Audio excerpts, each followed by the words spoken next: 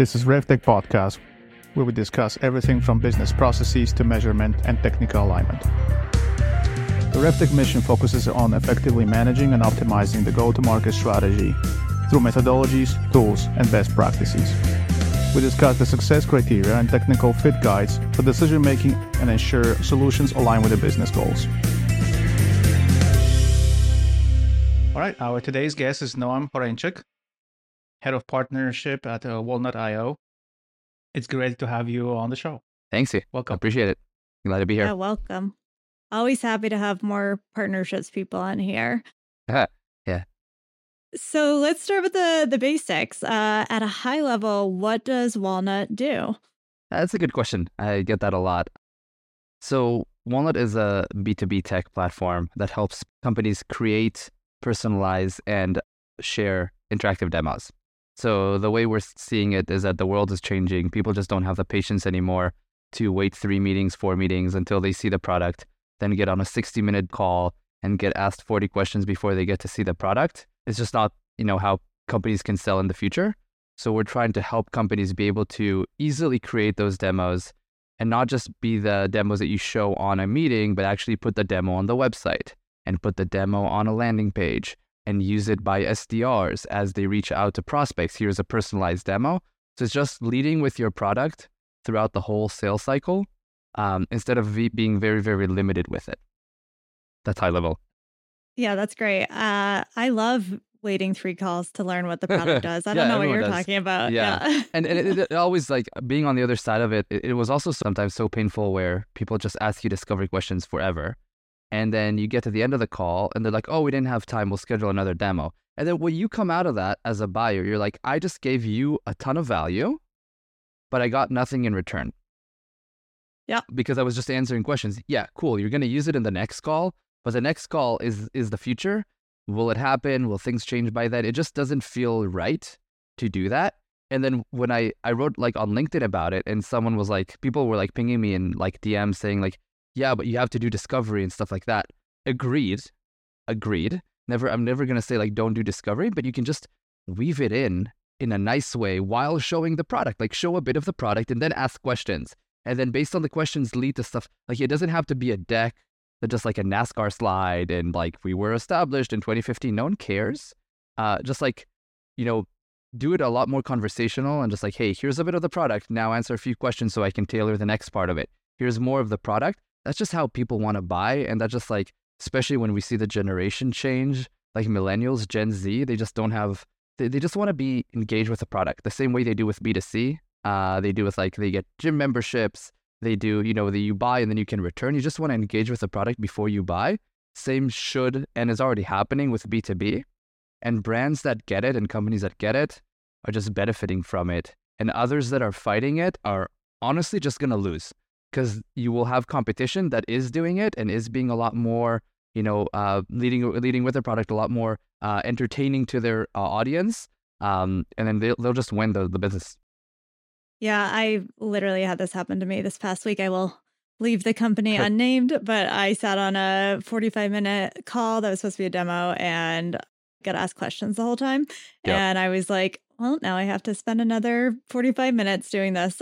Exactly. And it's painful and didn't make me think, oh, I want to convert from a free trial to pay for this product now, which is maybe where we could have gotten. Yeah. I think there's like a large evolution in sales, generally speaking, in terms of like, what does discovery look like and how do we train salespeople to evolve with this that needs to happen and this is just a piece of it, which is exciting. Yeah. Our tactics are just meant for like Gen X and potentially even boomers that were decision makers in the past that, had a different, different mindset, different patience. And just you could get into those conversations and have like an hour conversation would be okay. That would be like 3-4 meetings. But just like the executives now are different. And I think I did a little research. Like Gen Z, people think they're babies, but Gen Z is 97 officially, 97. So that's 26, almost 27 years old. Those could be founders. Those could be decision makers in companies. We can't discount that. And those people have grown. I'm a millennial. I'll expose that. On the like earlier side of the millennials, but like just Gen Z is very, very different from Gen X and boomers, and we just have to adapt our sales strategy and our marketing strategy and everything to that generation. Yeah. And even if they're not the decision maker, they might be the first person you're presenting it to, right? So they're going to be the stakeholder that's turning around internally and sharing more about it. Yeah, I think there's one more thing here. I see there's this tendency and obsession about being, time efficient. And we all trying to be more efficient, right? We coming on the one hand, we're more aware, but at the same time, we're trying to, value more time and try to allocate time to things that actually matter. So if you need to go back to something 2, 3 times, you already have a feeling that you're redoing something. Yeah. So having something done in the one meeting, it's extremely helpful. Well, especially if the value prop of the product is this is going to make your life more efficient. And then the sales process doesn't match that. Yeah. I've been working, this is like my 4th revenue tech gig. So it's a lot of times it's funny that like you're demoing and you have to be very good while you're demoing because you're a demo software, or like you have to be very good at like discovery because you're software around discovery. So you're being judged twice. You're being judged on your skill as the one presenting that company, but also as the regular sales rep. And I think it's just, it's funny. We have to do that well. Like we get called out when we don't do that well. But like what you were saying, Dimitri, is just like I agree that we're thinking about like how can we be more productive. I find it funny that we're all trying to be very productive in our business life, but then outside people just end up scrolling for days on their phone, like doing nothing. But in like the business setting, you want to be as efficient as possible, just because you don't waste your time. So if I can do something in an hour instead of 3-4 meetings, like I'll definitely choose that. I think everyone will. So it's not even up for debate. You have to save that time for Instagram scrolling and TikTok scrolling. Yeah. It's always on the list. That's true. So what's Walnut's origin story? I know you weren't part of the founding the team, but how did it come to be? Yeah. So it started in 2020. I think the founders, again, I wasn't one of the founders. I knew them before the company started, but I wasn't one of the founding members. We're all like tech people working in tech and demoing, right? And I think the best ideas for products come when someone tells you the idea, you're like, oh, how did I not think about it, right? And it's just like pain points that we just take for granted as stuff that just exists in the world. And that's how life is, right? And like, for example, Uber, like with taxis, we're just like, taxis kind of suck. They're expensive. It's like, you have to call, like, what if, and then someone stood up and said like, hey, I can solve this. And I was like, whoa, that's a great idea. So the same with demos. I used to be a solution engineer for 10 years. And I just kind of took it as a given that everything around demoing sucks. And that's just like a given. Like creating a demo environment is not fun. You always have to fight everyone to do it. Engineers don't want to do it because it's not related to the actual product. Your CRO says like, yes, let's do a demo environment. But then when you have to prioritize things, it's always at the bottom of the list because it's not revenue generating. Although it is, but it's not directly. So you kind of like get into that little situation.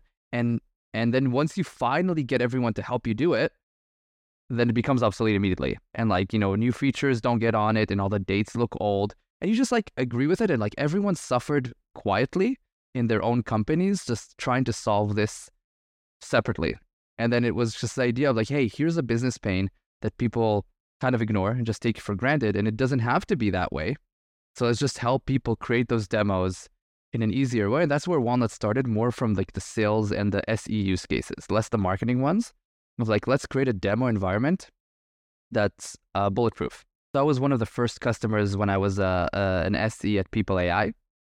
And then what we used it is we just like, what I tell people is that sales rep, and I love sales reps, but they can ruin everything. Like they can make anything crash. It's amazing. Like you think you gave them the safest thing and somehow they will get to a 404 message on a live call with an enterprise company. And you're like, how did you do that?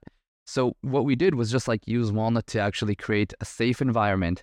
It's like, you can only tell these stories. They will always look the same. The dates will always be, next week, last week, whatever it needs to be, and just kind of keep it very safe and contained. And that's how we started. And that was kind of like the first year and a half. And then we just had customers saying like, hey, I worked on this demo. It's great. How can I put it on my website? How can I like use it in my outbound? And that's where it became a little more top of funnel focus from there. Is that part of your pitch? As salespeople can break anything? It's part of my personal pitch. I know it's kind of it's a little controversial because sometimes you talk to like VP sales CROs. If they come to the conversation, not like pretentious or like, hey, he's trying to sell to me, and just have a conversation, they're like, you know what, you're right. Yep. Like sellers will break everything, and a consistent, reliable demo environment is crucial for their organizations. They will admit that. Yep. You just need to get have them there. A nice atmosphere and get them there.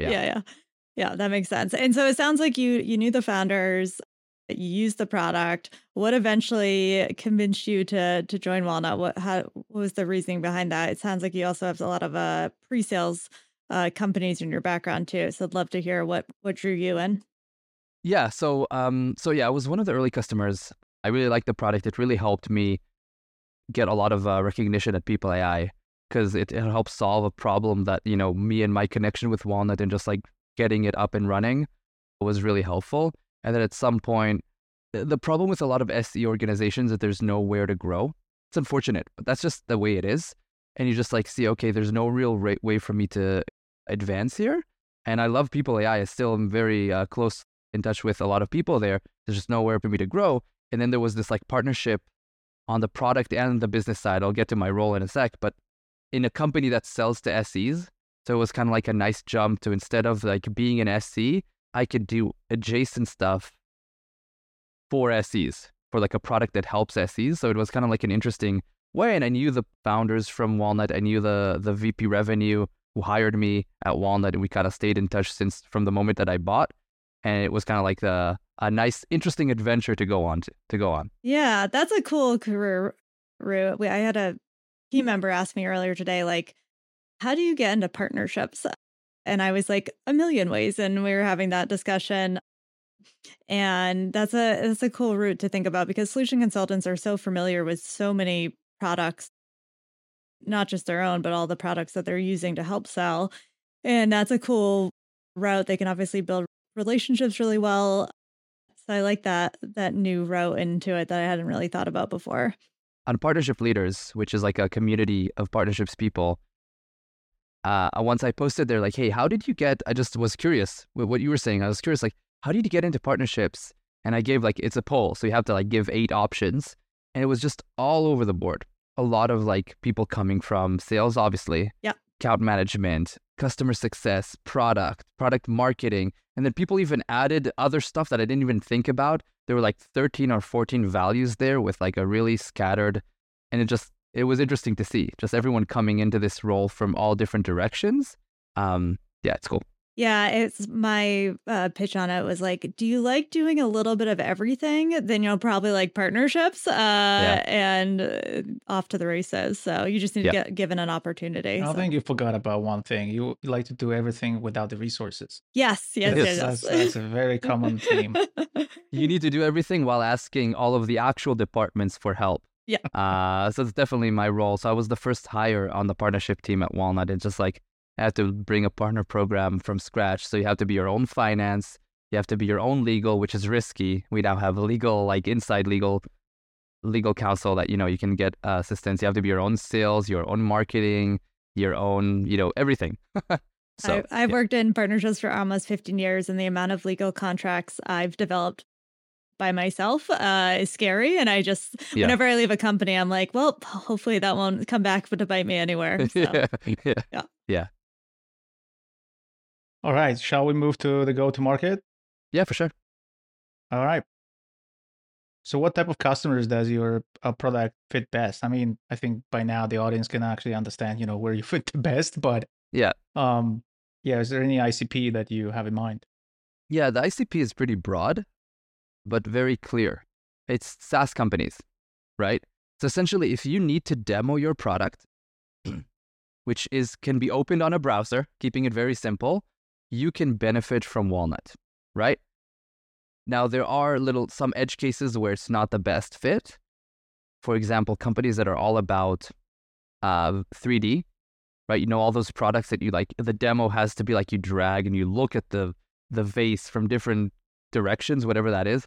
we capture HTML and CSS. It just doesn't have that information, so that just won't work. And the other one is if your company is completely mobile, it's only mobile, like it's just an app, that doesn't fit our ICP very well. But other than those two little edge cases, any SaaS company can use us from like a small startup that can use us. A lot of small startups use us for pitching to VCs, right? Because like you only have one shot with a VC, right? You have a very clunky product, if at all, because you're trying to raise money to actually build a product. It's probably showing Figma or a slides or whatever that is. So you use that all the way to enterprise companies that want to make sure that they have different demos by use case, by persona, by geo, with different languages and all that stuff. Yeah. That's cool. I didn't think about the startup to VCs opportunity. Do you guys run any specific programs for startups or a special pricing there? Or is it just cost effective enough to be interesting to them? So we just launched a pricing that's like startup specific. It's tricky because like you want to do that, but you have to make sure that you don't burn a lot of resources doing that, because you're not going to get a lot of money, right? You might have the next Uber, the next Google, the next Microsoft, whatever that is, that will grow with your product, but you don't know that now. Risky bet, yeah. It's a risky bet. So we do work with a few like VCs that offer Walnut to their portfolio companies, but we don't have like an accelerator program like you get, AWS credits or whatever that is. We don't do that. Yeah, that makes sense.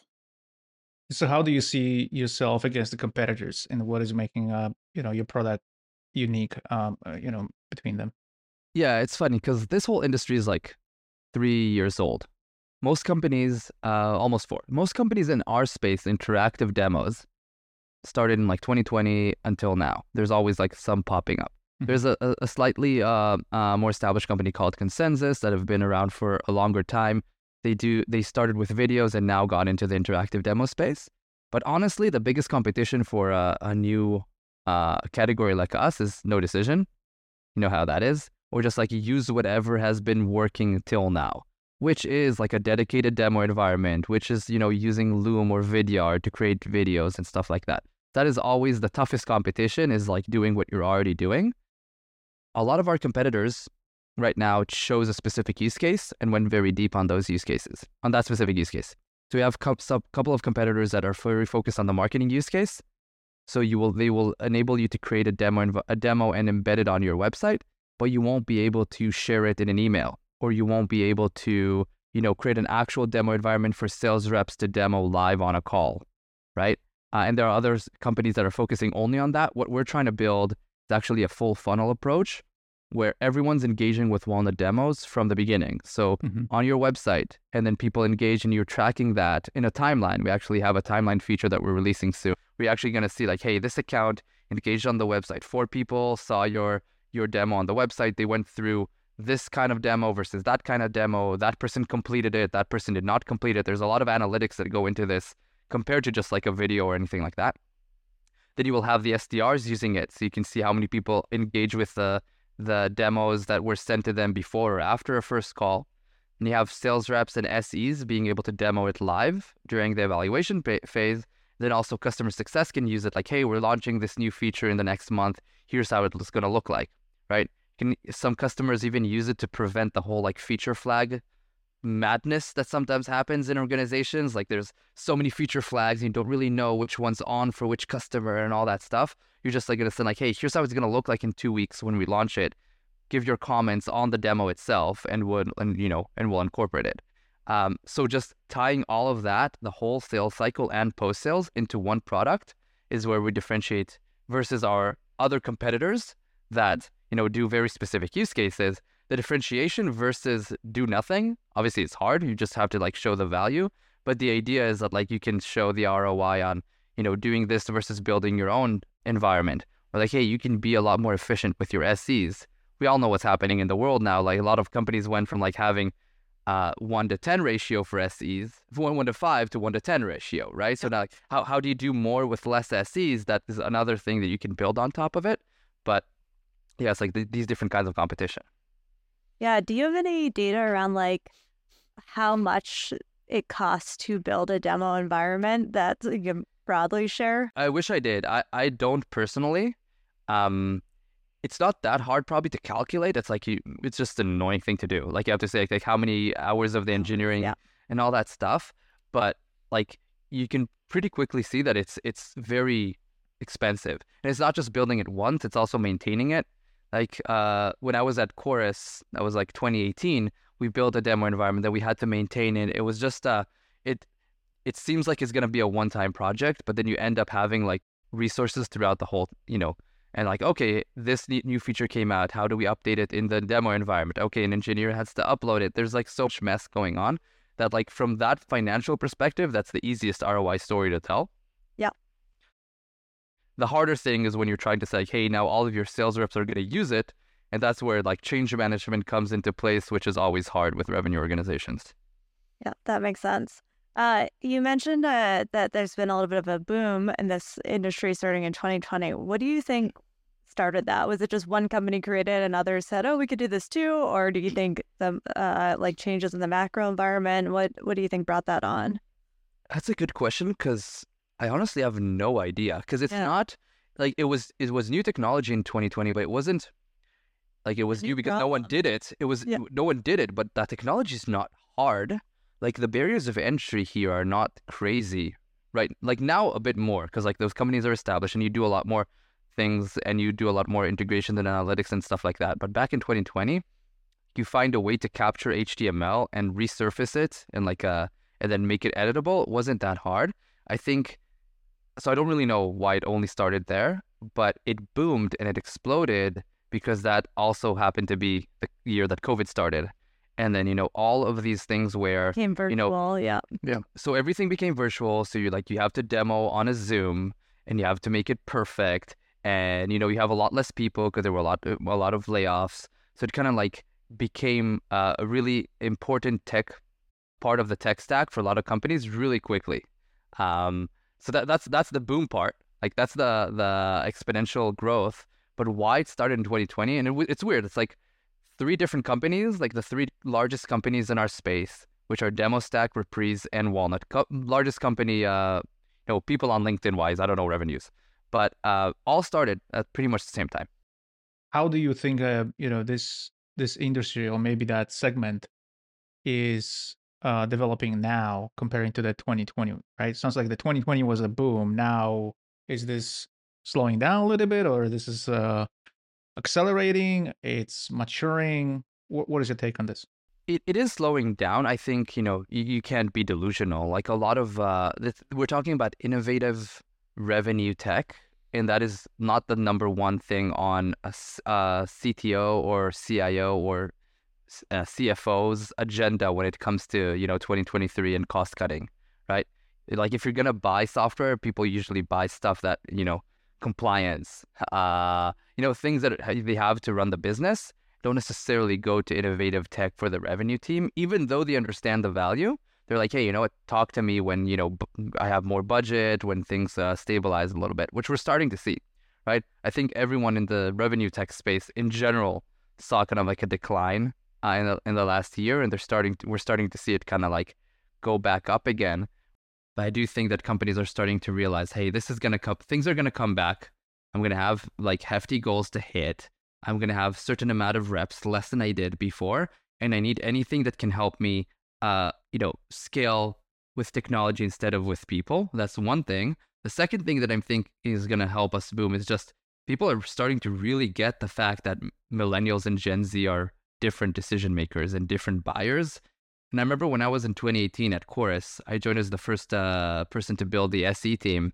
And we were fighting every deal about like call recording. People like, oh, I don't want my calls recorded. It's so weird. And I remember telling people like, hey, you remember when you called, AT&T the first time, they're like, this call is being recorded. The first time you were like, that's kind of weird. But now you just hear it and you're just like, whatever, right? And I said like in 5 years, we'll be in a place where everything's recorded, all business, there's more bots than humans on calls, and everyone's just going to be okay with it. And people looked at me like, what are you talking about? No way. And we got to 2023 and I get on calls and there's like Fathom and Otter and Chorus and Gong and like, there's like, it's such a commodity now that like, there's so many people just recording calls and just a thing. And I think the same thing will happen with demos where it's just like, it's not the demo aspect, but it's like having your product surfaced everywhere for the buyer to see and engage with instead of waiting to meet with you. And then companies are starting to get that this is just where the world is going. And that is also helping us kind of like get out of that, early 2023, the world is going to hell, like all businesses are doomed era. Well, I think that like there's so much money in SaaS tech companies, right? Mm-hmm. And so none of us were operating extremely efficiently. I mean, probably somewhere, but many companies were not operating very efficiently. So you could solve problems with people. I think we're in a place now where you can't anymore. Like you have to operate efficiently, and that's profitability is a big part of what we're being judged on, evaluated on. So there's lots of tools that have popped up that now help that. So if you use a tool to do something that you used to use a human to do, it really frees up the time for the humans to work on more strategic things. And that's now the goal is like, how do you make sure all those tools are working together and people know how to use them? And those are the problems to solve. Exactly. You used to just throw bodies at the problem and just like, okay, more people, I'll get more sales. And then now that also created a problem because it became very disorganized. And then now you don't have those peoples, but you don't have the people anymore, but you still have even the problems that they created. So I think, like all the technologies that can help make things better, that integrate into your tech stack. So you don't have to spend too much time of like, okay, this data needs to be exported into this thing. And like you have one place where everything lives, which unfortunately is usually Salesforce. But a lot of companies are going after Salesforce in that regard when it comes to revenue. And also generative AI, right? We can't ignore the fact that all companies in our space is introducing that is to make it a lot, to scale everything. So, you don't have to spend an hour writing a really long email. You can get, the AI to help you start with that. So it's just like making whatever people you have remaining a lot more effective with tools and with AI. Yeah. So I have a question. I want to go back to what you just said at the beginning of that section when you mentioned, who you're selling to. It's more a question about how you're selling this. You said that there are companies that just do something, right? I've seen the companies that were trying to set up this environment in a Google Drive, which at glance might look okay, but when you start using it, you definitely see this is not okay. So how do you convince them? How you take someone who is doing in the kind of workaround style everything in the company and say, you know what, there's a value here, and here's a value. If you continue doing this is where you end up. When you buy from me, you have this rainbows and unicorns in front of you, right? How you do it? Yeah, that's a good question. I think it depends on the persona because there's different tactics based on the different personas.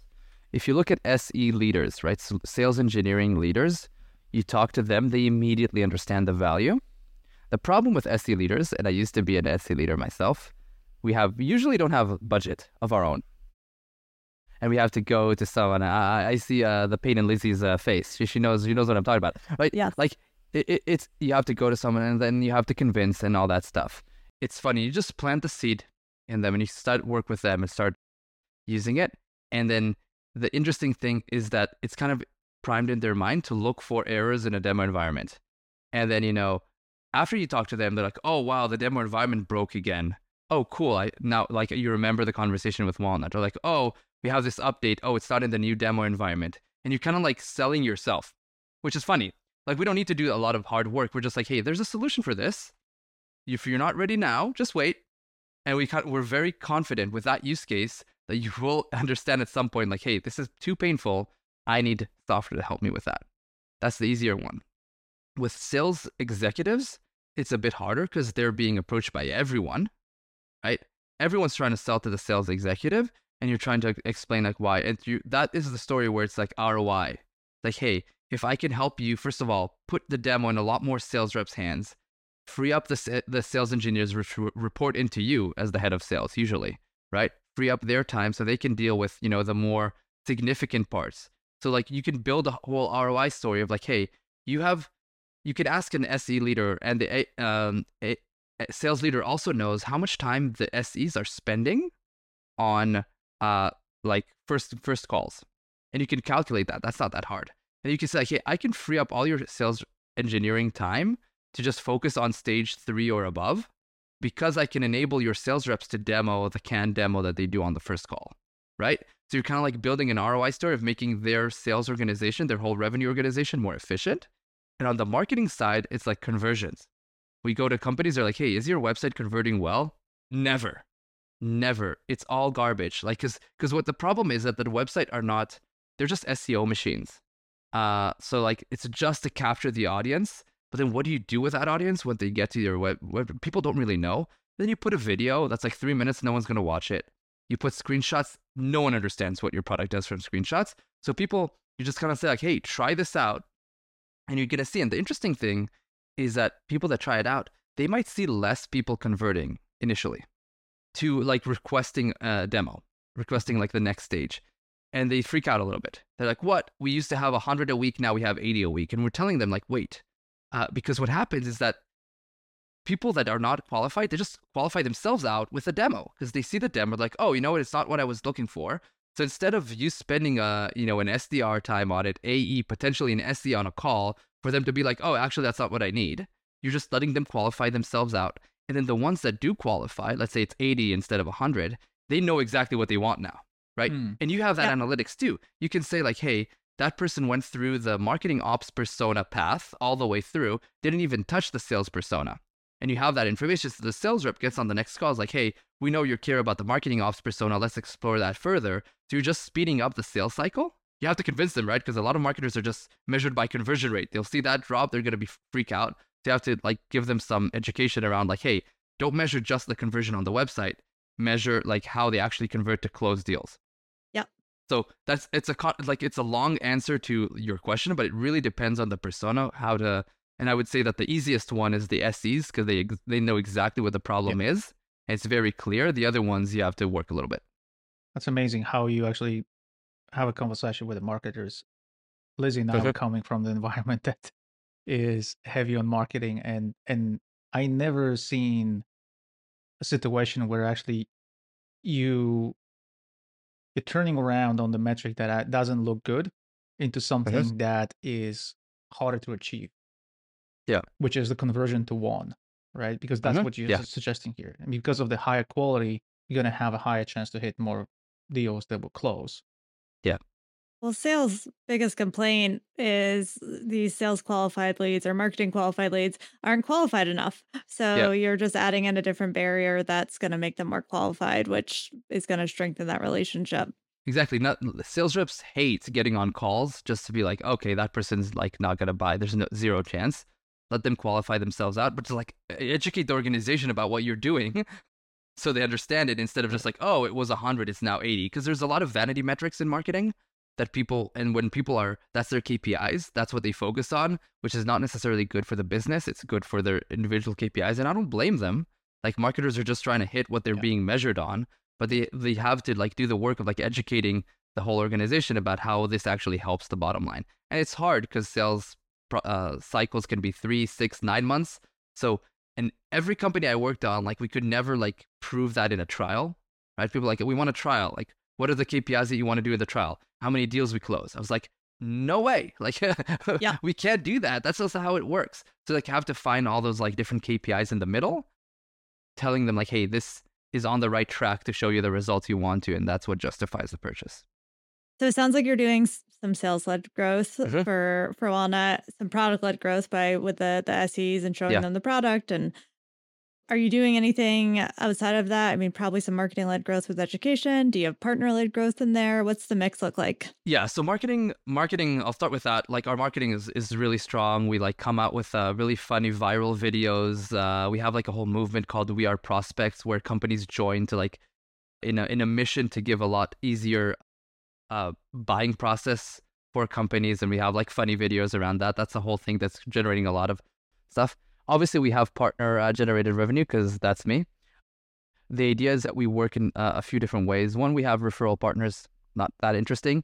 We have resellers because our platform is very easy to use. I'll show you that in a second, but like it's very easy to use. We have companies that just understand how to use it pretty quickly. They get through our certification as partner certified, and then they actually use it with customers to get results. So those are mostly marketing agencies that, digital marketing agencies do everything, right? They do like website optimization, they do SEO, they do, branding, they do design, they do all that stuff. They just package this as one of their deliveries. Say like, hey, we're also going to create a demo and put it on your website that will convert better than screenshots and videos, blah, blah, blah, blah. And they just bundle that within their services. Yeah, that is one way. Yeah. And we also have business and integration partnerships to I call it like the foot in the door with enterprise companies. So we think about like TrustRadius and G2. We integrate with those two companies where you can upload your Walnut demo into your G2 listing or your TrustRadius listing. If you have Walnut, that's easy, just paste the URL. If you don't, you can do it with Walnut for free. So that's a promotion that we do that will always be a promotion. Like my plan is to never monetize that specific use case. I think it's great, but there's no way to monetize that specific one. But what companies do, they create a demo, they plug it into their G2 and TrustRadius pages. They see that it's converting better. Like the G2 founder, one of the founders, they did initial testing and people clicked on interactive demo 3 times more than on a video and 2 times more than on a screenshot, because they feel like, hey, I'm going to actually get value from this 100%. So once you do that, and as a company, you see that, people are engaging with that, then if they want to expand to other use cases, that's where we're like, hey, you know what? We're not a nonprofit. You have to pay us for that. And that's how we get into the enterprise. So companies like IBM, like mid-market companies like DataStax started with that use case and then expanded into like a paid version where they're actually publishing it on their website and using it for sales reps and all the other use cases we support. So there's those kind of like business/integration partnerships that I'm working on, as well as agencies to kind of resell and use us as part of what they do. And the last bit is co-selling with companies. So we're actually going to launch integrations with Gong and SalesLoft in the next quarter or two. I'm obsessed with G2. I had a chance to sit down with their head of revenue marketing at Inbound for 3 days and do sessions, and they're building some really cool products. And I think this is like part of the reason they're able to is how they're integrating with other companies and highlighting things. So I'm excited to see what they keep releasing. Exactly. And they're aligned with our vision. Like those two companies, they just understand like, hey, people don't want to talk to sales reps immediately. They don't want to talk to sales reps a lot. They want to do a lot of the research on their own. They want to trust reviews. They want to understand the products before they talk to anyone. So it just was a perfect match to let them build demos. And like, G2 is doing a lot of stuff. They're doing like the deals where you can actually, evaluate. They're doing stuff with RFPs. The whole labs function at G2 is amazing. Yeah. It's funny. It's like one of the founders is just like started doing like experimental stuff, which is really cool. They're going to that path. And like, that's one of the partnerships that we focus on. I think there were the 3. There was like the referrals, resellers, there's those tech like business partnerships, and there's co-selling with companies in our space where we just provide a holistic, approach of like, hey, you're using SalesLoft for your cadences, you're using SalesLoft Rhythm. Rhythm is their new product that they're launching, and like, you will see all the different partner information such as Walnut in it to make the best decisions, next best actions for the sales reps. So it's kind of like a good story to sell. Cool. And are you guys packaging it together and selling it, or what does that look like? Or just referring and introductions more so? For now, yes. Yeah. Because like Rhythm, for example, SalesLoft, which is the one that we're focused on right now, they're just giving that to all their customers. So they're not pricing that separately. So we're just like, hey, let's make sure that both of our teams know the value prop, the better together story, and just like, make those intros and get into each other's accounts. Cool. All right, shall we move to the demo? Hey, Let's see the bar this is thing. high now, so yeah, I'm happy to do that. I hope that my internet will hold for it. But yeah, let's share screen from here. So Asana is just a good, platform for me to demo as if I'm putting the hat of a solution engineer or a product marketer at Asana that wants to build a demo of Asana, let's say for the website, right? Then what I do is I open my own platform, in this case Asana, and Walnut is an extension, right? It's the browser extension. That's why we say you have to be a SaaS company in order to use us, because we have to open the platform on an extension. And then I can create what we call a template. So I'll call this podcast template, right? And then I save it. It just does a little refresh, so it's ready to go. And then the first part of using Walnut is what we call the capture process. We want to make it as easy as possible to capture all the different screens and elements you want to include in your demo. So you have this thing called continuous capture, which means that every click will be captured. You can do like timed if you want to make sure you have enough little countdown to open a little drop down. There's a lot of different ways to make it easier. I'll put continuous capture and I'll click play here. And then what happens, you'll see that this little one here, so it's capturing this first screen. And now it's ready. And if I go to my tasks, with every click I do, the screen will be captured, right? So the whole idea is that if, let's say I want these 3 screens, so home, my tasks, inbox, and let's say I want goals, right?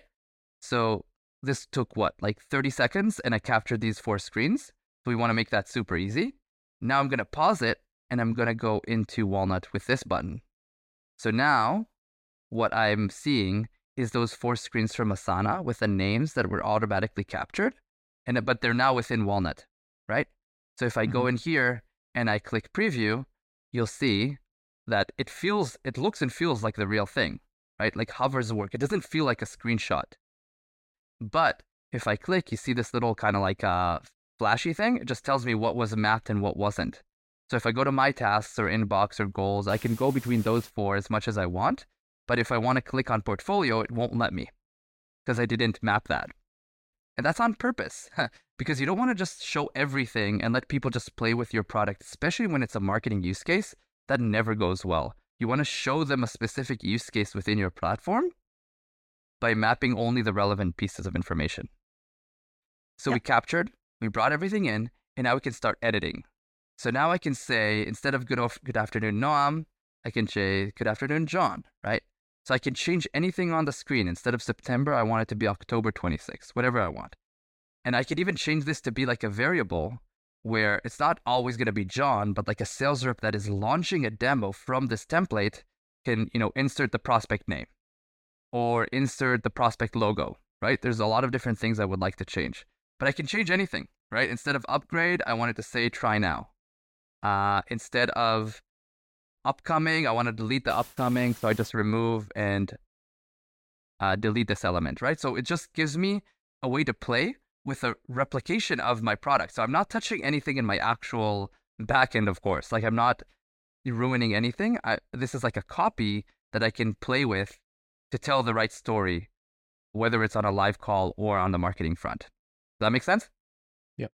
Yeah. And how do you see teams using this for the most part? Like, is the engineering or SE team creating these templates and then they're editing it, or are sales teams actually creating some of these templates as well? No, so this would be the SE. Like if it's the sales use case, it will be the SE doing everything so far that I did. And it's going to be like a product marketer doing it if it's a marketing use case. Or maybe if it's a small team, the SE can do it for the marketing team as well. Yep. But this will all be anything on the template work, which is what we're doing now, would be an SE. But then when you launch a demo, that's what a sales rep would do, right? So if I make this a variable and I say, instead of good morning, John, when a rep launches it, they will be able to input whatever they want to this value. So you want to keep it like the SEs are the one building and the AEs are the ones presenting. Yeah, that makes sense. So if I'm this like a sales use case, I now have this environment that I can go between these 4 tabs. It will always tell the same story that I want it to. But now let's say I want to put this on my website. That's where we have this thing called guides. So I can create a new guide, which would be a bunch of annotations and bubbles guiding you through a process instead of just, all the different tabs that you can click wherever you want. So we'll create this new guide, click save, and then I'll add a step. And then I'll attach it to, this whole element. And then I can start putting it as a modal in the middle. And I can say, welcome to this Asana demo. And I can do whatever I want. Like I can change the fonts, I can brand it, I can add videos, I can add audio. I can even use the OpenAI to help me craft this by, just using it to be a lot more creative with the way I tell my story. But the idea is that this bubble exists here now on the front page, and I can click done, and I can go to the next page and say okay, now I want it to go to my tasks. So the next step would be my tasks, and I'll say, these are my tasks. Again, I'm going through a very, very simple and basic flow. But now if I click preview, you'll see that it says, welcome to this Asana demo. And I can't click anywhere because I want them to go through the buttons, the next buttons, right?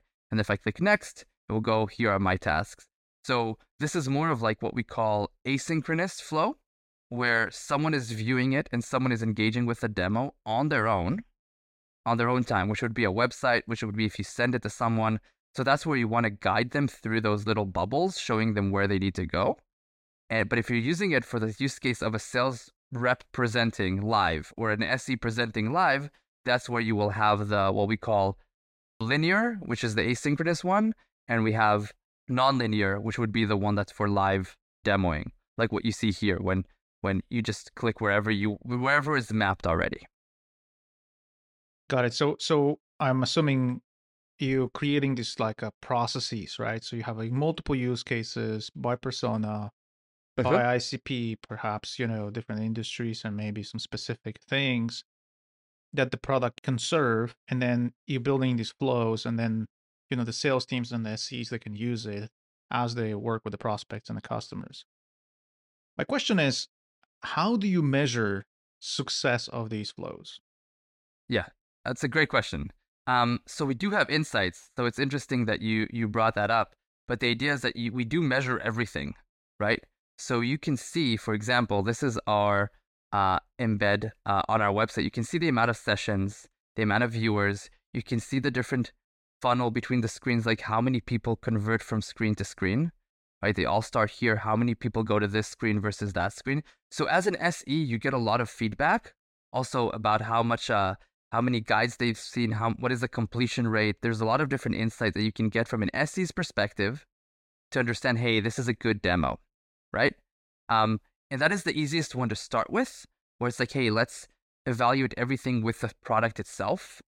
We now actually literally this week, we're launching our V2 of our Salesforce integration, where you can tell a much more interesting story tied to the company objectives. So it's like, how much quicker are deals moving when you show them a demo versus when you don't? Like, is the sales cycle shorter? Are the deals larger? Is there, there's a lot of different ROI metrics you can assign now when you're merging that with business information coming from Salesforce, right? So you can understand and you can see, like, hey, do opportunities close more when you show them a demo at stage 2 or when you show them a demo at stage 3? All these questions can now be answered. And that's what a VP sales, head of sales, CRO cares about. That's where you have a lot more interesting conversations. Don't get me wrong, I used to be an SC, so I don't think it's not interesting, the conversations you will have at an SC, but they're a lot more tactical. It's like, hey, my demo is, people get stuck at step 5 out of 10. People get to whatever. But if you can actually go to CRO and say, like, hey, when you do a demo in stage 2, you close 40% higher than if you don't do a demo at all. Then the CRO will be like, buy this now. Yeah. Right? Yeah. I have a very important question. Was that a walnut demo that you just showed us? No. Missed opportunity. I'll tell you what. We do sometimes do that. The problem is that when you do a walnut demo on a walnut demo, people get confused because you're kind of like in inception mode. Yep. Right? And like, which level is reality? We do have our SDRs do a walnut demo of a demo, but I as a partnership person do my own thing kind of. No, totally fine. Gets a little too meta. Yeah. Yeah, like you don't know if you're in the demo or if you're in the actual, and you're just like, wait, I clicked, and just like, it's very confusing. Yeah, fair. Yeah, it could be. I can see that. So do you have like any examples based on the demo that how your tool is helping the go-to-market functions work and collaborate better between them? I mean, each of them can use in a kind of their own silo objectives and processes based way. But is there anything that is just bringing them all together with the tool?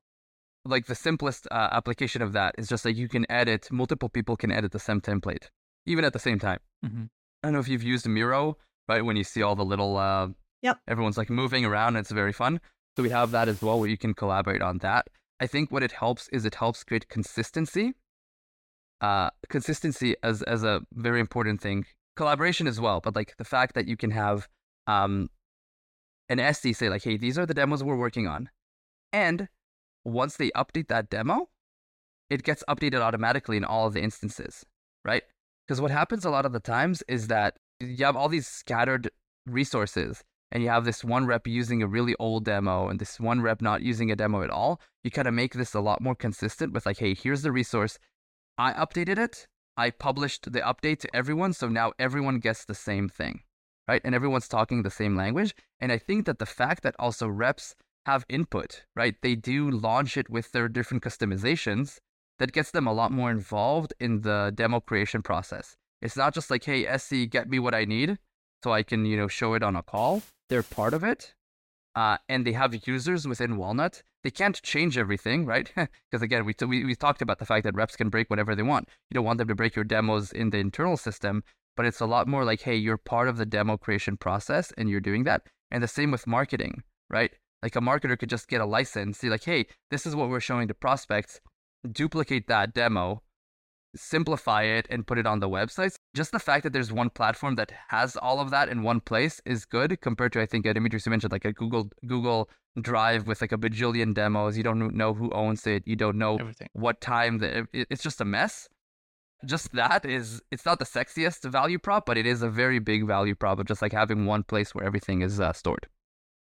Yeah, and I think the other thing is like what we kind of talked about already. The collaboration happens between marketing and sales on what kind of leads they're handing off, right? And what is the story that marketing's telling, and how does sales expand on that? So they no longer have to tell the basics; they can then go deeper into use cases, and that's like navigating that is going to help those two teams collaborate. And if they find something that the sales teams find something like, hey, prospects are coming in and they never know about XYZ thing. Can we make a demo on this to make sure they're aware of it? So, yeah, and I think just even the fact that like Walnut can be used as like a verb, like did you Walnut this? We have customers that they send us from their internal Slack, like because for example in SC leaders, product marketing leaders, whenever a new big feature comes out, there's like a checklist of stuff that needs to happen, right? There should be a checklist of like, okay, were people trained? Was the website updated? And one of it should be, do we have demos of this, right? It's like we have companies say like, hey, did you Walnut this? It's like a checkbox. So just the fact that people have the mind, it just gives them the right mindset to collaborate on that is critical. So what's next in terms of the product? What are the things you've mentioned a couple of things, but what are the things that you're really excited about that are coming out? Yeah, so personally, I'm excited about a lot of integrations that we're rolling out because I'm in partnerships and that's what we do. So for example, a lot of top of funnel integrations, we're launching integrations with Marketo and HubSpot and Pardot, where you can, create leads directly from Walnut demos. You can put your own form on a Walnut demo and you can put it anywhere in the demo, right? So you can experiment with that, which is fun. Like instead of just like at the front, just like, hey, put all your information. It's always a trade-off, right? The more information you get, the less people are gonna fill it up. So you can kind of like build it in a nice way where it's like, okay, you show a little bit and then you ask for one thing, and it's all synced to Marketo, Pardot, and HubSpot. And our Salesforce integration, that is, V2. V1 was very basic. It was logging tasks within opportunities, but now it's a full managed package that comes with out-of-the-box reports that tell you exactly what is the ROI you're getting from Walnut, how it's influencing your business. And that's just a really interesting story that I think is crucial for all the companies in our space, because that is the leap that you go from the tactical conversations and the low 5-figure deals to the strategic conversation and the 6 and 7-figure deals, because you're talking to the CRO, you're showing the ROI of the platform instead of talking about small features. And those integrations allow you to go, like they buy you that seat in the table with the people that can spend that amount of money.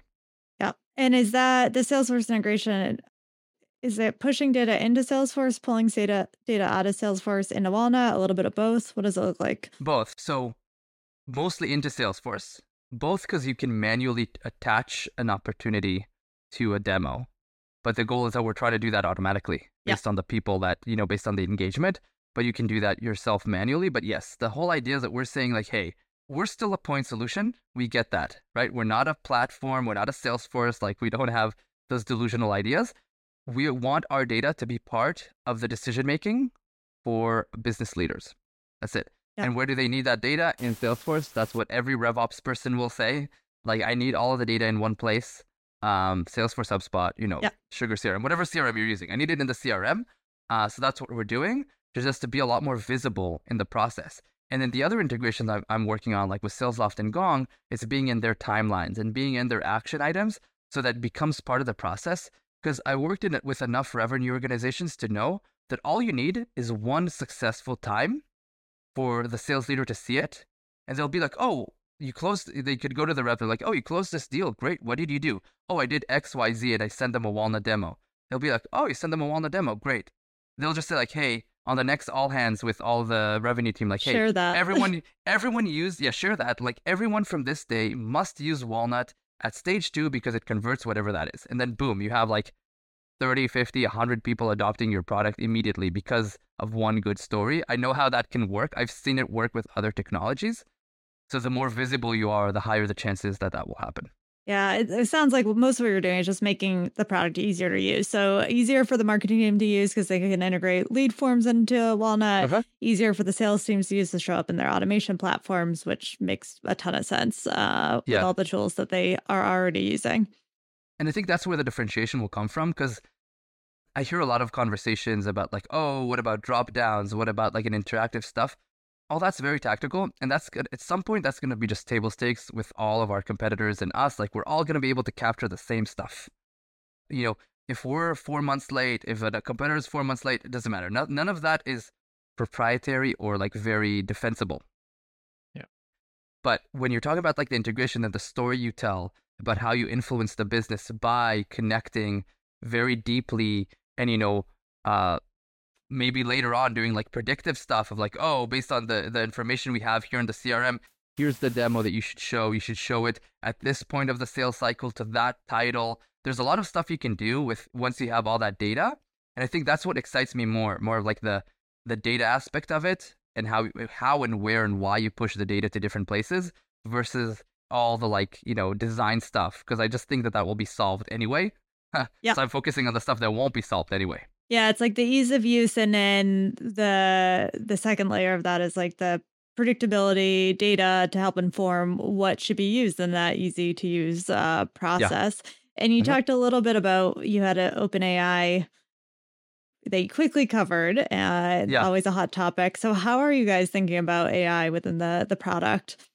Yeah, so right now we have a small part of it using AI. Like don't want to like exaggerate. Oversell it's just like, I'm not in sales, I'm in partnerships, right? But the idea is like, if you need some ideas of like, hey, here's how I want to present this, or like I want to present this idea, how do I chunk it into different bubbles? You can use that integration to kind of like, you saw there is just like called the magic button, and you can like say, hey, I want to tell a story about this, and this, and it can help you craft it. I think AI, once we have all that data in place, that's where AI will be a lot more interesting. Like the example I said of like using an AI, and not necessarily the generative AI, but just like AI to machine learning to predict like, hey, based on all of this history, right?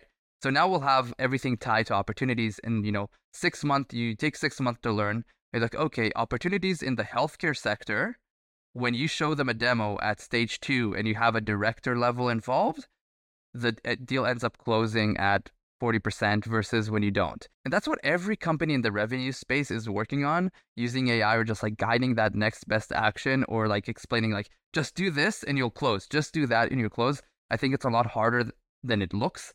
But if you have the right data and you're focused on a very small domain, you can make it happen. If you're trying to take everything into consideration, that's super hard. Like it's so noisy. Everything can work really, really well, and all the predictions work well, and then that company has a round of layoffs and all of your contracts are gone. Cool. And then it's a closed loss. It could have been really well, but like it's closed loss, and then that gets into the model, and then you're starting to have a lot of mess. But if you're focused on like, hey, demo activity, how does that affect conversions? Limit it to like 4 or 5 fields from the CRM, like industry, size, title of the contact. Keep it very simple. And use a lot of the data that you have on the demo that's proprietary to you. Like, how many screens they went through, how many guides they completed, how much time did they spend, stuff that you and only you have. That's where you can really make like interesting predictions relevant to your specific data set. Do you plan to use the connected data with the content itself and some behavior behind the video itself that it's played, and people are clicking in the different places. Anything that is more sophisticated and predictable in that space? Not that I'm aware of. I think like yes, at some point you can get into like heat maps and when they're Yeah. where they're spending time, and you can get to like different levels of like what is the content on the screen, which again just complicates things because you have to now read the like to actually get that, and like you have to from a legal perspective you have to let them know. There's a lot of like complications there. I think right now we're focusing more on like the content you generated. And there's a lot of like best practices that we already have, like how long a demo should be when it comes to screens, like how much text you need to put on each annotation. It's a little more tactical, specific to that, but hopefully we want to expand it to like also talk about tying that to business results. I don't think that there is anything like what you're talking about in our immediate roadmap, as far as I know. Should we move to kudos in the industry? Shout outs? Two companies that I'm excited about. One is SalesLoft, which I mentioned before.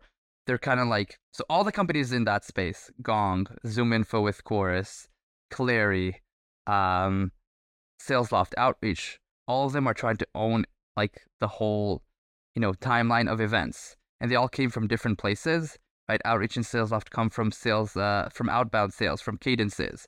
And Gong and Chorus is coming, well, ZoomInfo is coming from the data space, and Gong is coming from conversation intelligence, and Clary is coming from forecasting. They're all kind of like merging into the same area of like, we want to be the source of truth. I think SalesLoft, with their new Rhythm product, I'm really excited about that because that really looks good and like has a lot of different data points like feeding into it, and has like a machine that tells you what is the next best action, like the promise that everyone's looking for. Again, it's hard to tell if it works perfectly, but like they're on the right direction. And what I like about SalesLoft as well is their whole partner motion. It's very, very like partner heavy, and they're very engaged with their partners. They work really well with their partners on like, hey, now that this integration is built, how do we actually go to market together with it better than other companies? So I'm excited about SalesLoft from that perspective. And the other one I wrote, which is probably something no one really, I don't know if you've heard about Olive AI, Olive without an E. So I got a demo from their founder a couple weeks ago, and they're like conversation intelligence. So I'm very close to that because I used to work at Chorus. So I'm very interested in that area. And they built that whole thing with AI from the ground up. Versus all the other companies that are now introducing AI features, but they built it with like generative AI from the beginning.